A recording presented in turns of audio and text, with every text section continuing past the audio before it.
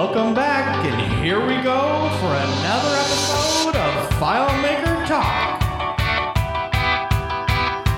Welcome to FileMaker Talk. It's been a while since we've done an episode, and today I have a special guest, James Hay. James, welcome. Hey, Matt. Thanks so much for having me. Really great to be here. Of course. So you and I worked together for the last year or 2 years at DIS, and of course I've known you for a long time from hanging out at DevCon. But there's news you have to share, and then we have a really cool topic to talk about too. What's your big news? There's a few things going on. So as of July 14th, I retired. So I've actually stepped away from my FileMaker duties. I'm going to take a little break from that. And part of the retirement vision was, are there other things that I want to do that I think are more important, more significant, and that kind of a thing? So one of the things I did even before I retired is I ran for the Green Party in the recent Ontario provincial election. But more importantly, I'm looking at an advisor or consulting career based on the work I did in my MBA. Right, yeah. So I think it's actually pretty great that there's people, young people like you and me, who are getting to the point in our FileMaker career that we're actually retiring. I think that's really good because, I don't know, I've been doing this for 35 years and I still have a lot of gas in my tank, I think. I've changed gears, but yeah, I'm still really excited about it. So congrats on your retirement, first of all. That's awesome. Thanks so much. Yeah. And I had 30 years in the FileMaker business as well. And it's been an absolutely great career. In fact, I recently published an article on LinkedIn, just kind of doing a retrospective of my career. And I can send you that link later if you want to publish that. But it was a kind of interesting a review of the lessons that I learned and observations that I made through all my careers. Actually, I've had several.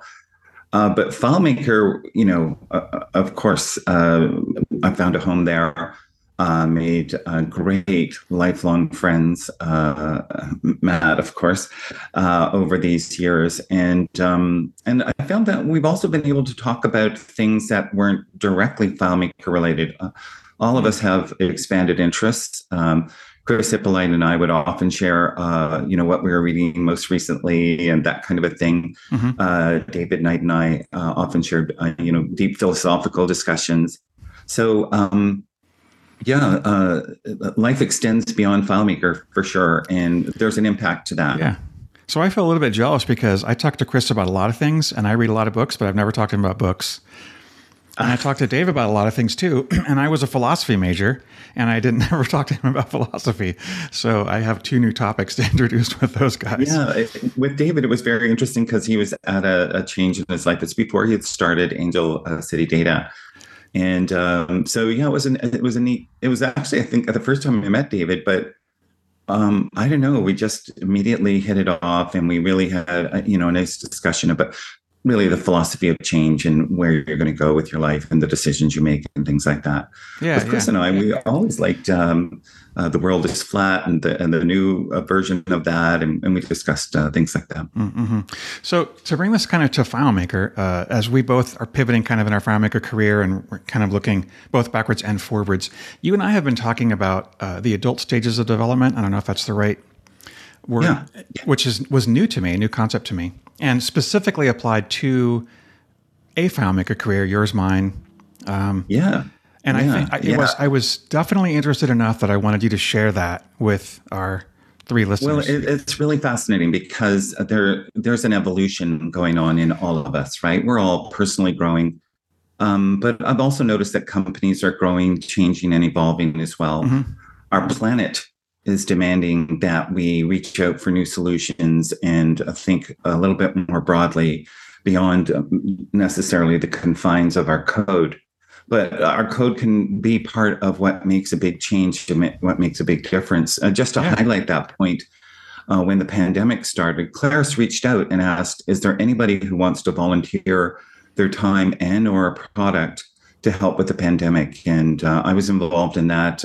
There were some great applications that were created. I remember AppWorks had created something for personal protective equipment for the state of Oregon and Washington, I believe. And So yeah, so there was definitely a shift in focus that we're not just doing this for ourselves. We're not just doing this to make money. Yeah, yeah. So a we're bigger doing picture. this to make a valuable contribution. And that directly connects to some of the stages, right? That's I think how we got to that topic. So what are they? What are the stages? Yeah. So so it starts. There are 9 stages, but one of them, the earliest stage, applies to a child. So we'll skip that one. There's actually 2 that apply to children. No, I want to know. And there's another stage, and there's another stage at the very top where there just isn't enough scientific research to properly address that in the business world. So the 7 I'll talk about are 7 that we'll find in the business world. Okay. So the first one is the opportunist. The opportunist is, let me list them first and then go back through what each one does.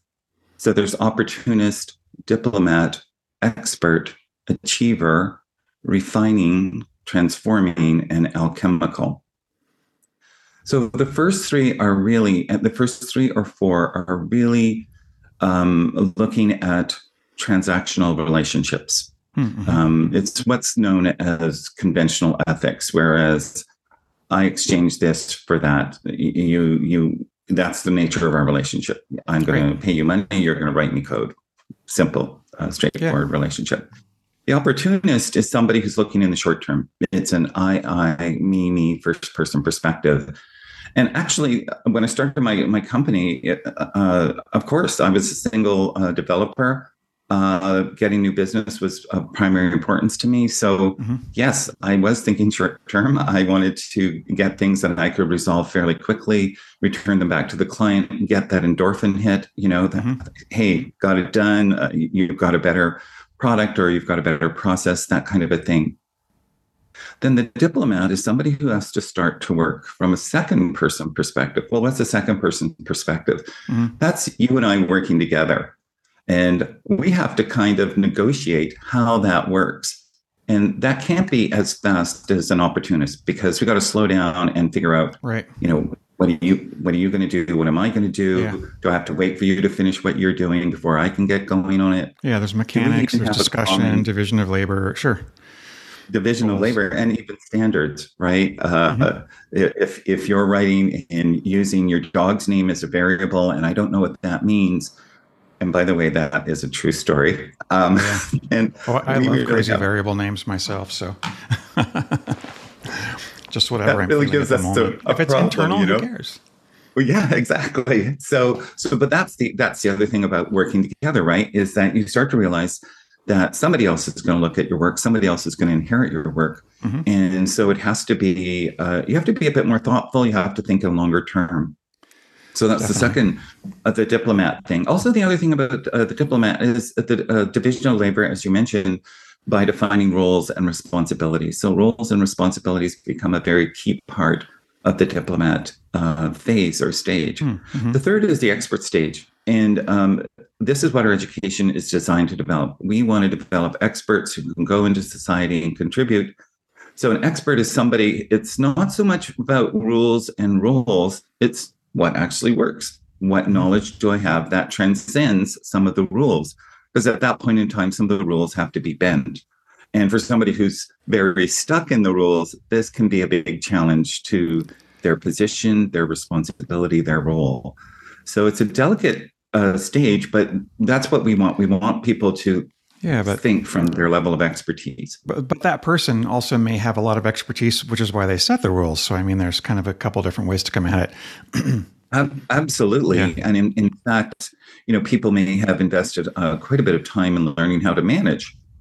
So they have that expertise in terms of management. But so when we say, this is a stage, it just means that the primary way that you're looking at things is either in terms of the roles or in terms of the expertise. It seems like all of these really mean that one necessarily has to contradict the other. Right. Yeah. I don't see these as contradictory at all, but I do see them as including all the stages kind of before. Right. Well, I'm so glad you mentioned that because it's like Russian dolls. So each expanded stage includes the previous stage, and you may have to downshift to accomplish certain things. So for instance, an opportunist, we generally say that's a salesperson. Somebody has to go make a sale.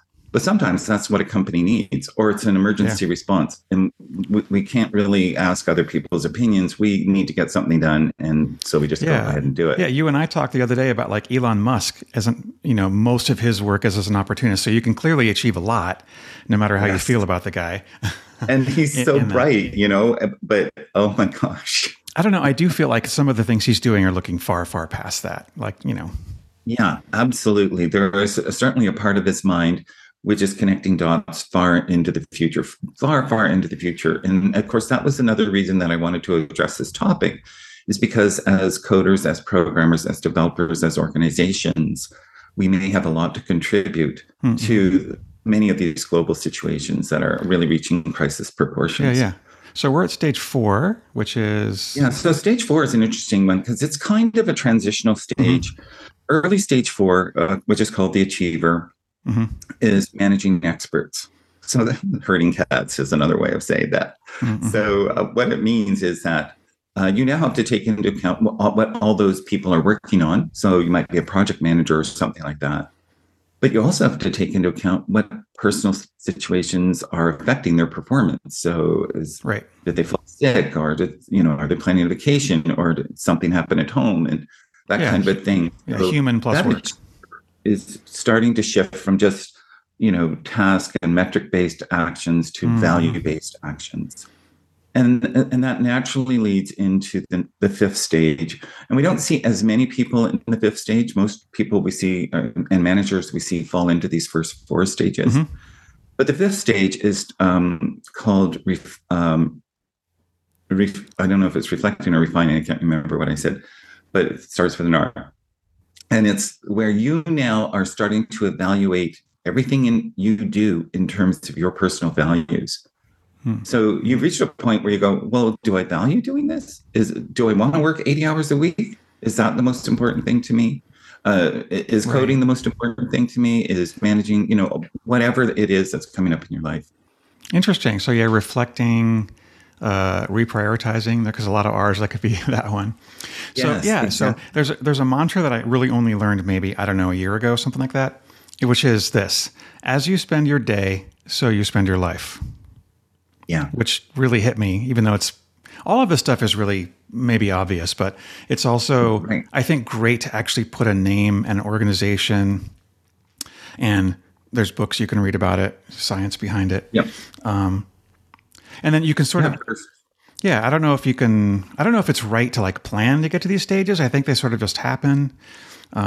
Well, so a couple of things about them. We'll just continue on with the stages, but then we'll just talk about growth towards the stages, because we could talk about an early stage, proficient in that stage, and then late in that stage. And those are different experiences. Yeah. But let's pause for a second on 5, though. I kind of think that really most people have this to some degree in their life, because there's a level of this from your description. Certainly when we get older.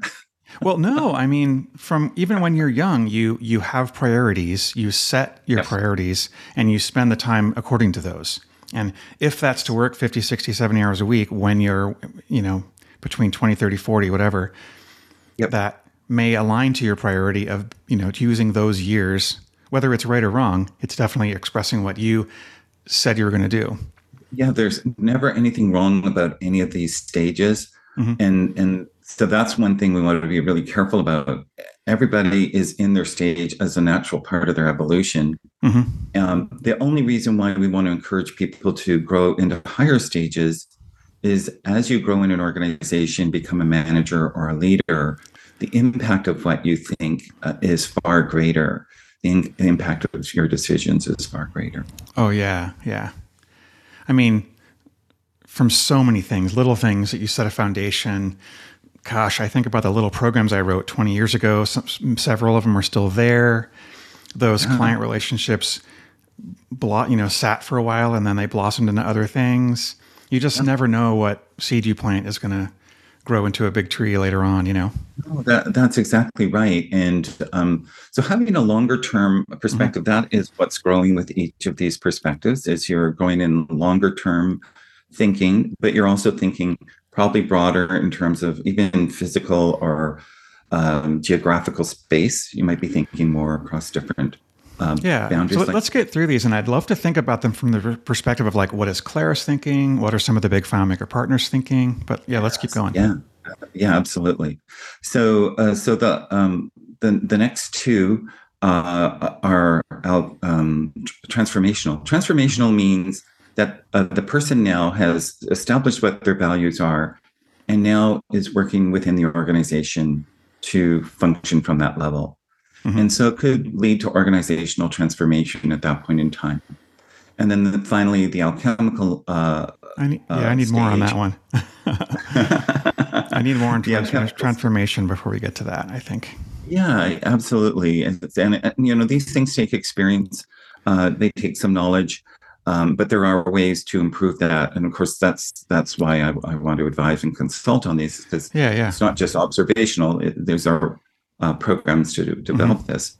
But finally, the alchemical stage is really at the social stage. You're really starting to look at your society and how you want to change it. And that was one of the reasons I ran for the Green Party, is that I really realized that the urgency of the climate situation really needed to be articulated. I wanted to be a voice for that.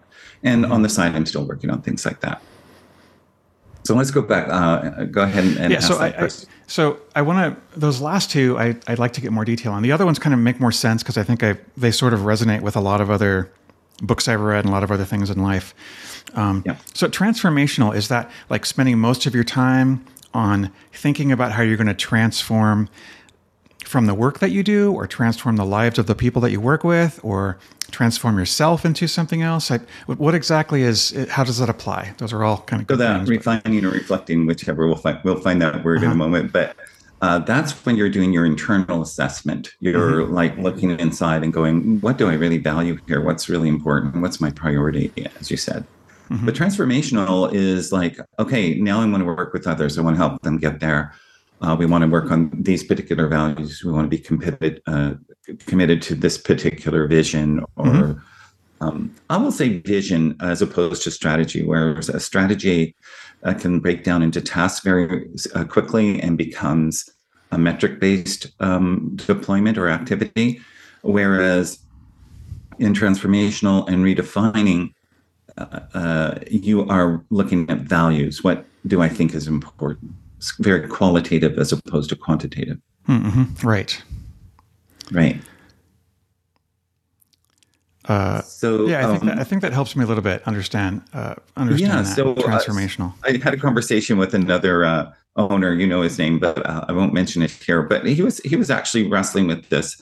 He's very good at getting things done, but he needed other people to get things done. So he needed to move up in terms of being able to parse out the work. Well, that takes time. That takes planning. That takes a different point of view and a different perspective. And it was kind of an aha moment for him, because he went, oh, yeah, I do need to do that. But it also changes the way that you communicate with people, right? Because one of the things I always like to say is that everyone runs on emotional energy. So, and especially, when I was in my sales career, if you damage someone's emotions at the beginning of the day, they're not going to be productive. But this thing would be true for somebody working in coding. If you were criticizing their work or giving them harsh deadlines and that kind of a thing, which don't allow them to think creatively, you're impeding their productivity rather than encouraging it. Yeah, so down at really levels 1 and 2. Like you have to be thinking up here at level 6 to 5-6 to be motivating people who are transactional. Exactly. That totally makes sense. Exactly. Yeah. So your communication changes. By the way, how are these things evaluated? This is very interesting. This is based on a spreadsheet, I'm sure, right? Testing. They're evaluated in a spreadsheet, obviously. I mean, there's a Google sheet that has. I'm kidding, of course. And that's a point of view.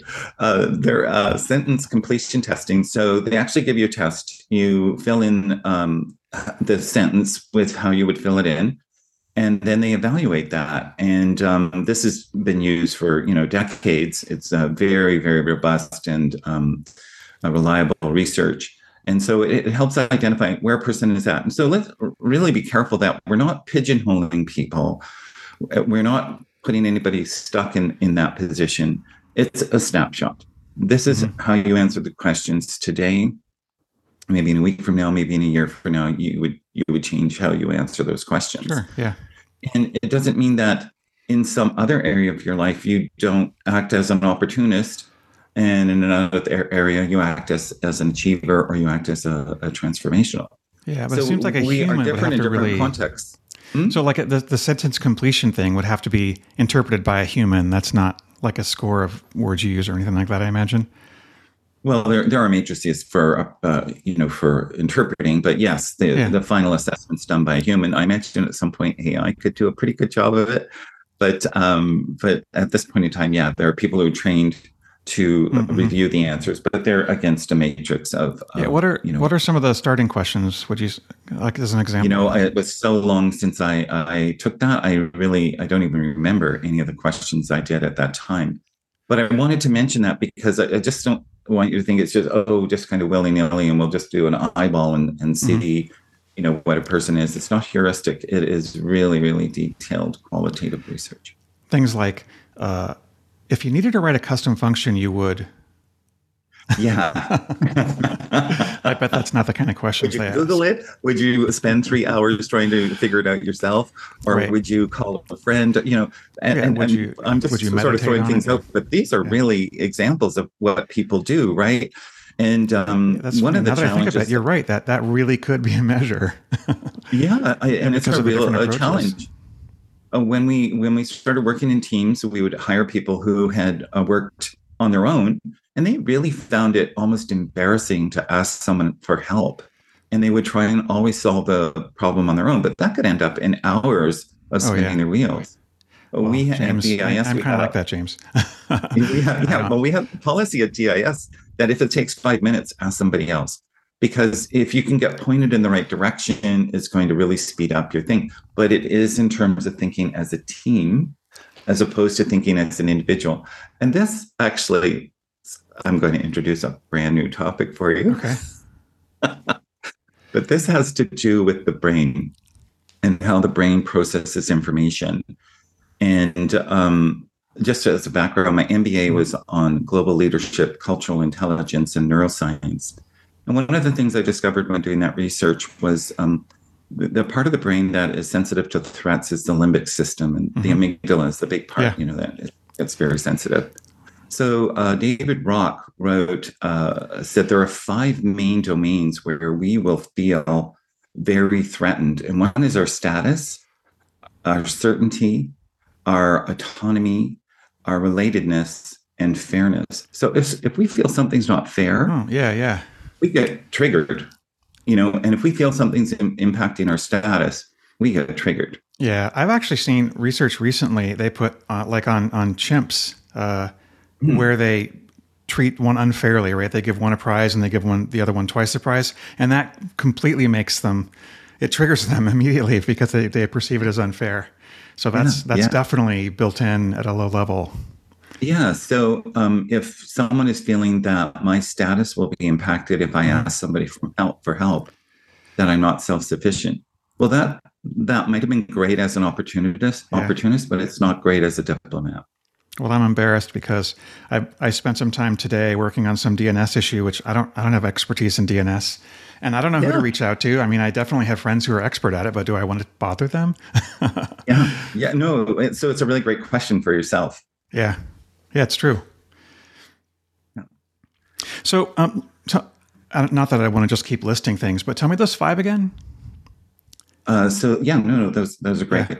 So status, certainty, so whether something's risky or not risky. Right. Autonomy, whether you are being micromanaged or you have a certain amount of autonomy. Relatedness or belonging, and finally fairness. So he uses those 5. I wonder if there are others as well, but the research has been done on those 5. Yeah, interesting. So I've been in grad school recently for choral conducting for music. And as part of that, I took a bunch of education classes because conducting is really mostly about teaching, which is also how I'm really super psyched about the FileMaker classes I've been teaching more of lately. But one of those classes talked a lot about that, about like amygdala lockup, and if you specifically, I guess in this teaching music, if you see a student feel like they're way pressured on something and they can't like deal with it, they'll go into the amygdala will release chemicals in the brain basically, and just you freeze, and it takes time. It takes like 20 minutes or so. I can't remember the exact time, but I think it's around 20 minutes for that to pass. Yeah. So the chemicals that are released into your body at that time, and probably cortisol, it takes a while to sort of flush out through the system. And here's the real kicker is if you get then a secondary stress on top of that. So now you haven't released the first one, and now you got a secondary on top of that, or a tertiary on top of that. Right. It's going to take a lot longer. It won't be like 60 minutes. It would be an extended period of time for you to physically recover from that. Yeah. I certainly have experienced that. So I think it's the reason that we were learning it was just to recognize it, and to recognize that you can't push at that point. Like there's a lot of people would say, come on, push it through, play that scale, get those notes right. Or in the case of a FileMaker developer, come on, that was a really obvious function. How did you miss that? You made a typo there. If they're looking at their code, or how did you not test this button and to see that it doesn't work when you do this, whatever. And just to be calm with it. And I actually responded to a LinkedIn post recently about how mistakes are handled. And to me, it's so valuable that we allow mistakes to happen, and that I recognize that person now has learned something very valuable, and that becomes an asset. I don't want to get rid of that person. I think they're not probably going to make that mistake again. But if I get rid of that person or move them over or change their role, then the new person who comes in could make the same mistake. Yeah, totally. So I would rather have somebody who has that experience, right? I'd kind of go beyond that. I actually celebrate mistakes. When a lot of the classes I teach, I have people. I do a lot of pair programming also, and when I teach the class, it's skills based, right? So you're sharing your screen in Zoom, and all the other students see it, and I see it, and you're learning something you've never done before, and there's no way you're going to do it perfectly the first time. No. And when they make a mistake, it makes me so happy, because I'm like, oh my God, I did that same thing yesterday, and I've been doing this for my whole career, and then it's a lesson. It's like, so this is what you should look at to recognize when this happens again. And the other thing about that, Matt, is you build trust between the pair. If somebody feels a doubt, they're willing to share it with you and say, is this the right function I should use, or is this the right logic I should use? And now you have a collaborative situation, which is really, really important. I just mentioned the word collaborative, and sorry, I got to go off on another thing. This is super, super hard for you and me to podcast, because we're so non-linear. Like we can just go, like if I mention Hegel and Heidegger and Husserl right now, we would just go deeply into philosophy, probably. But we're not going to go there. The reason I wanted to sort of go off on collaborative is that as problems get bigger, you need more and more collaboration. And when problems are smaller, you can compete. So competitive angle is fine for an opportunist. They want to win the contract over someone else. But when we're solving a global problem, we don't want to compete. We want to collaborate. We need all hands on deck, as it were. So in the same way, if you're developing your FileMaker company and you have teams, you really need them to think collaboratively about how they're going to present or develop that solution.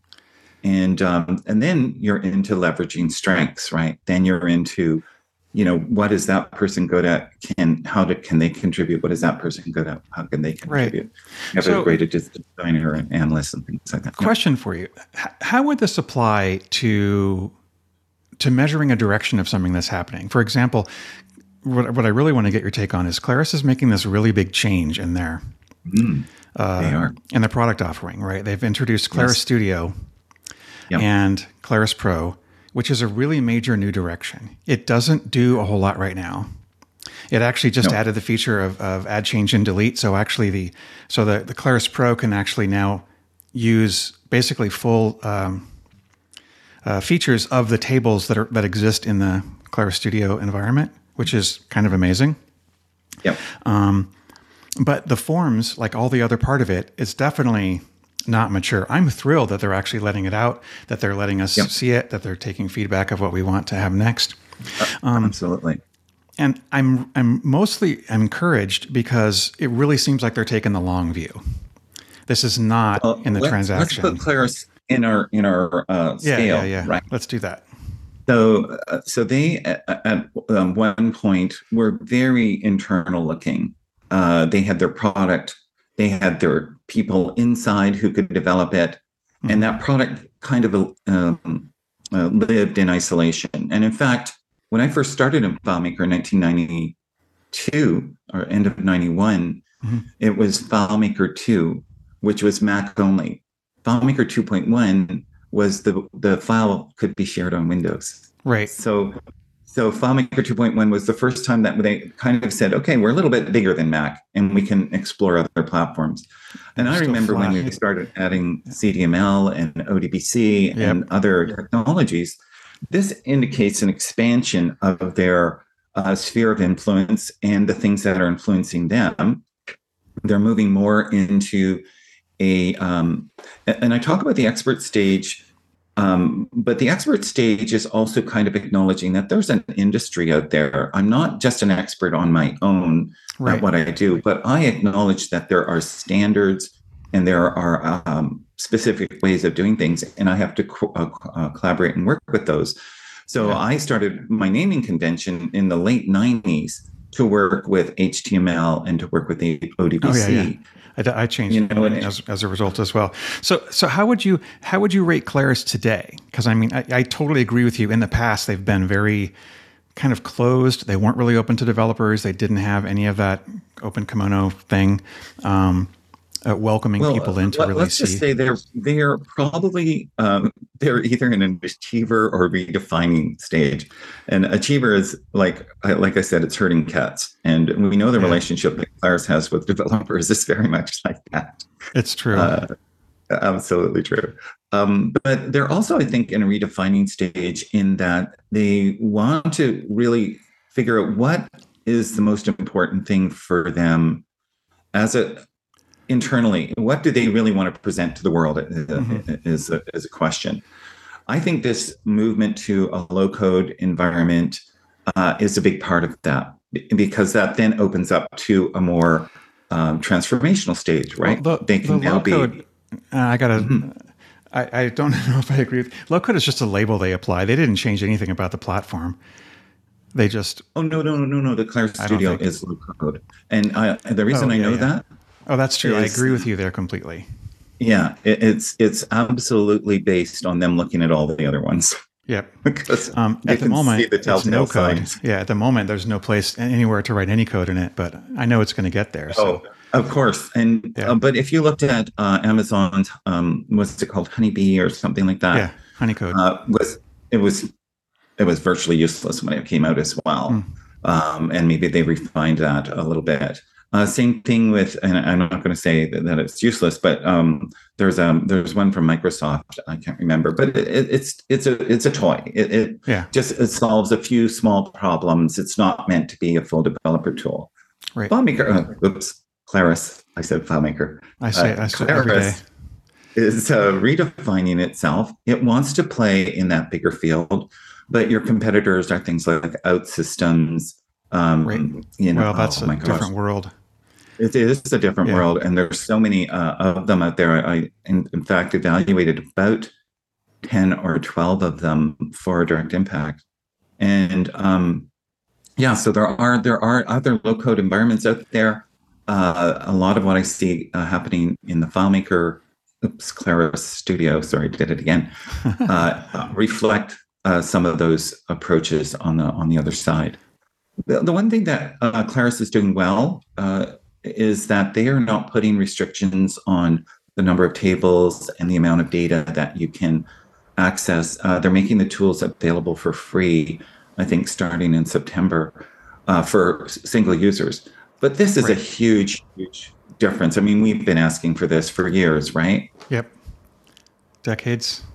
Yes. Yeah, that's true. Absolutely. Yeah, we definitely have been asking for that free tier because there was another really big change too, right? And the way they did licensing. Quite a while ago, I can't remember exactly how long, they used to have the fairly inexpensive single user version, $2.99, something like that. Yes. And it became clear that it didn't really make sense to sell that anymore. So they raised the price to like $500 or $600, something like that. Yeah. And then really switched to the volume license as the entry level.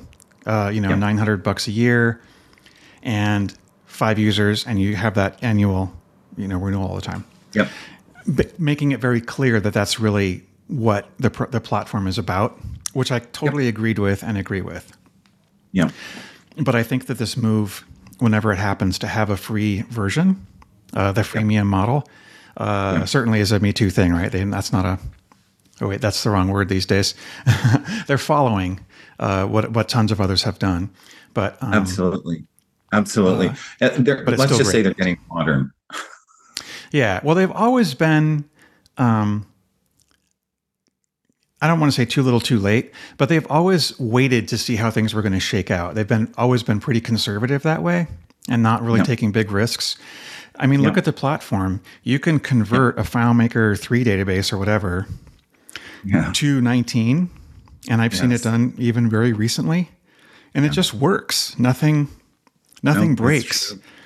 It's true. If you go from you take PHP it through the stages, it works. Yeah, exactly. And if you go from one version of PHP to another one, everything breaks, right? I mean, so many other platforms don't at all care about that backwards compatibility. No, and you got to. That's a two-edged sword, Matt. Mm-hmm. So we know that some of that legacy stuff is just a nightmare to convert, largely because there could be multiple files with huge scripts and things like that. And some of the functions like bring window forward and stuff like that can just cheat your tail. Yeah, the today but on the other hand, what's that? There's one of my clients that actually still had the today function being used.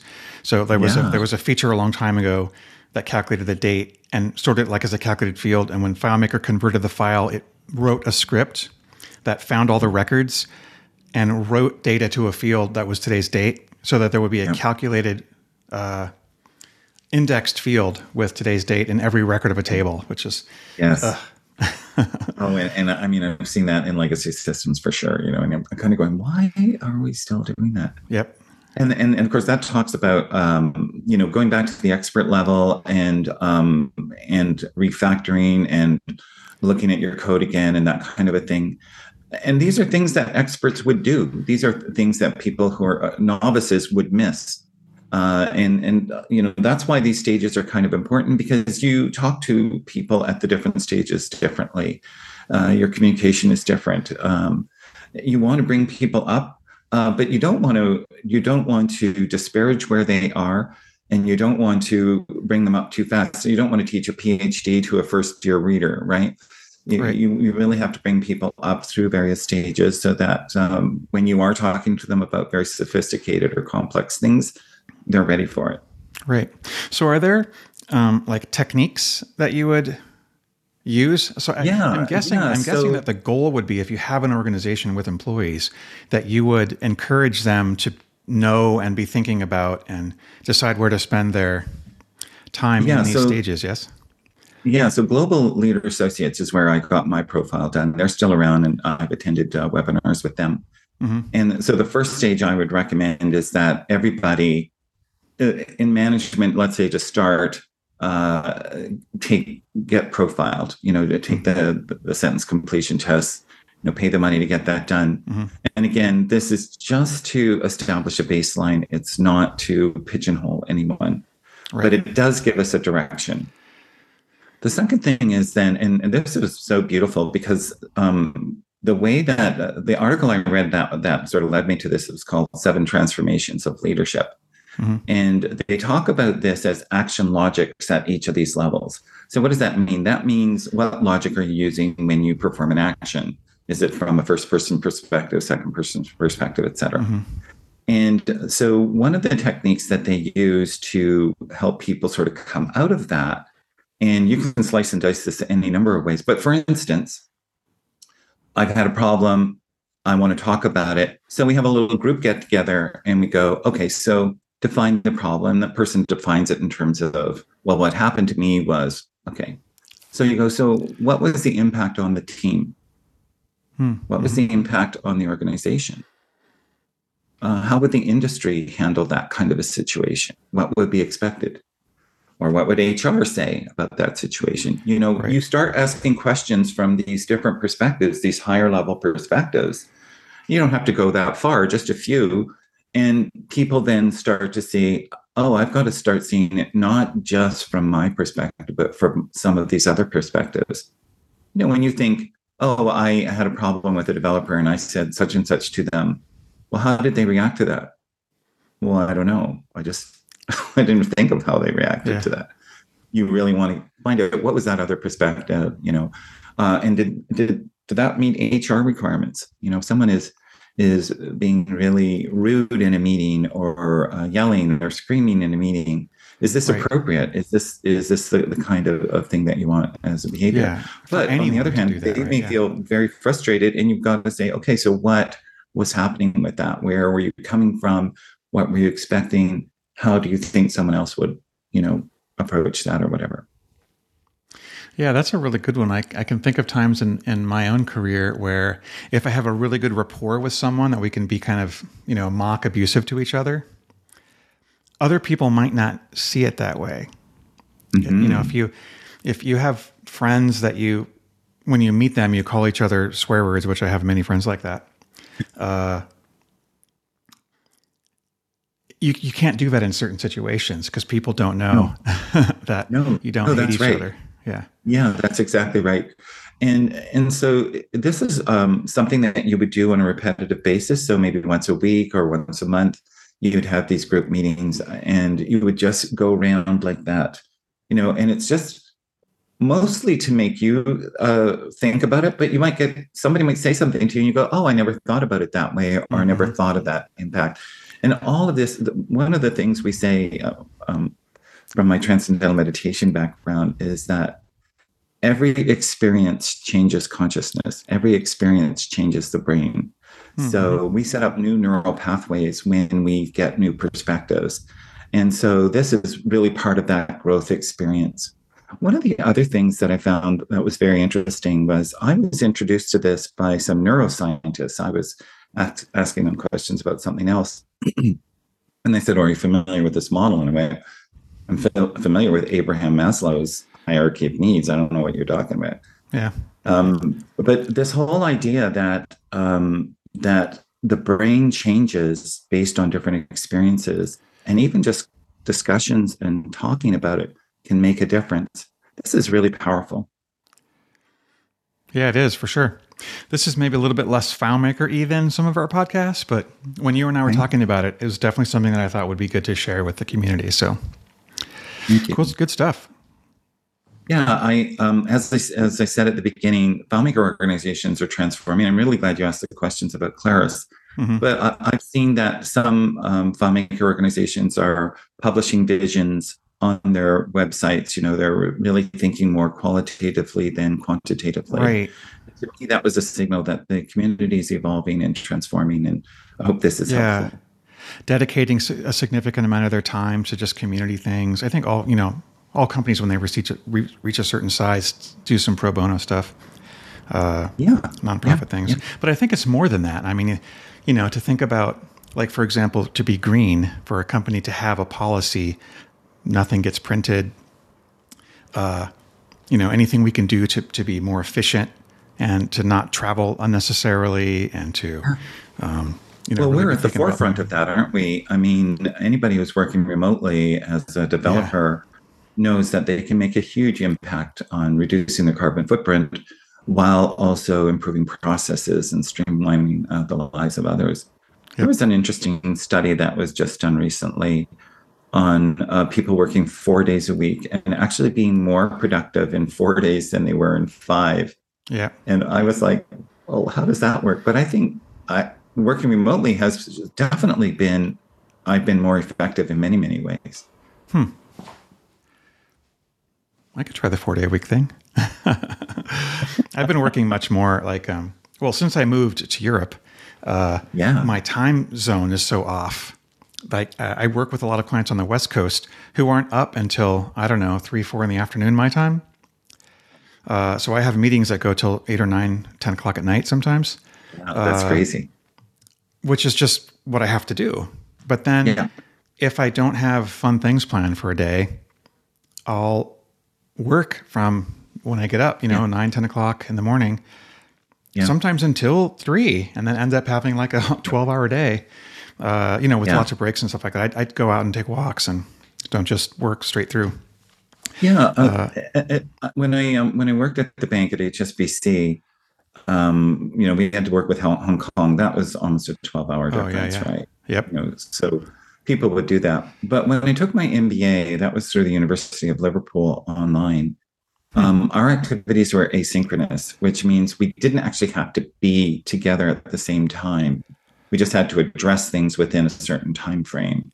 So you didn't get your MBA. That would be a good idea. You didn't get that right out of undergrad. Then you got your MBA later. Yeah, I did not do an undergrad. That's a whole different podcast.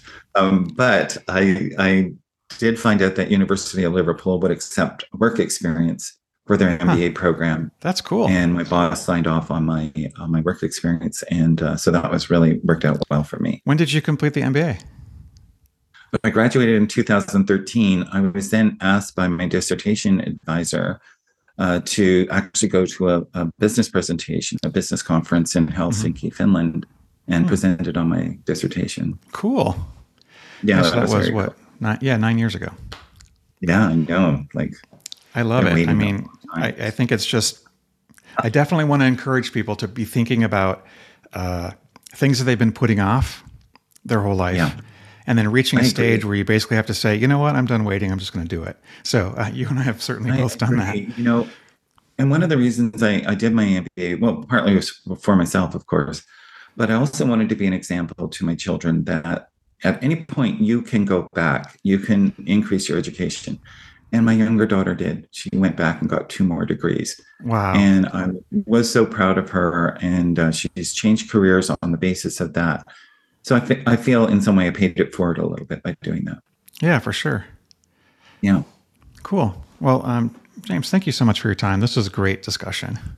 Yeah, thank you. And I don't know how much more we can go into each FileMaker instance of each of the stages, but if we can find a way to do that, let's do it.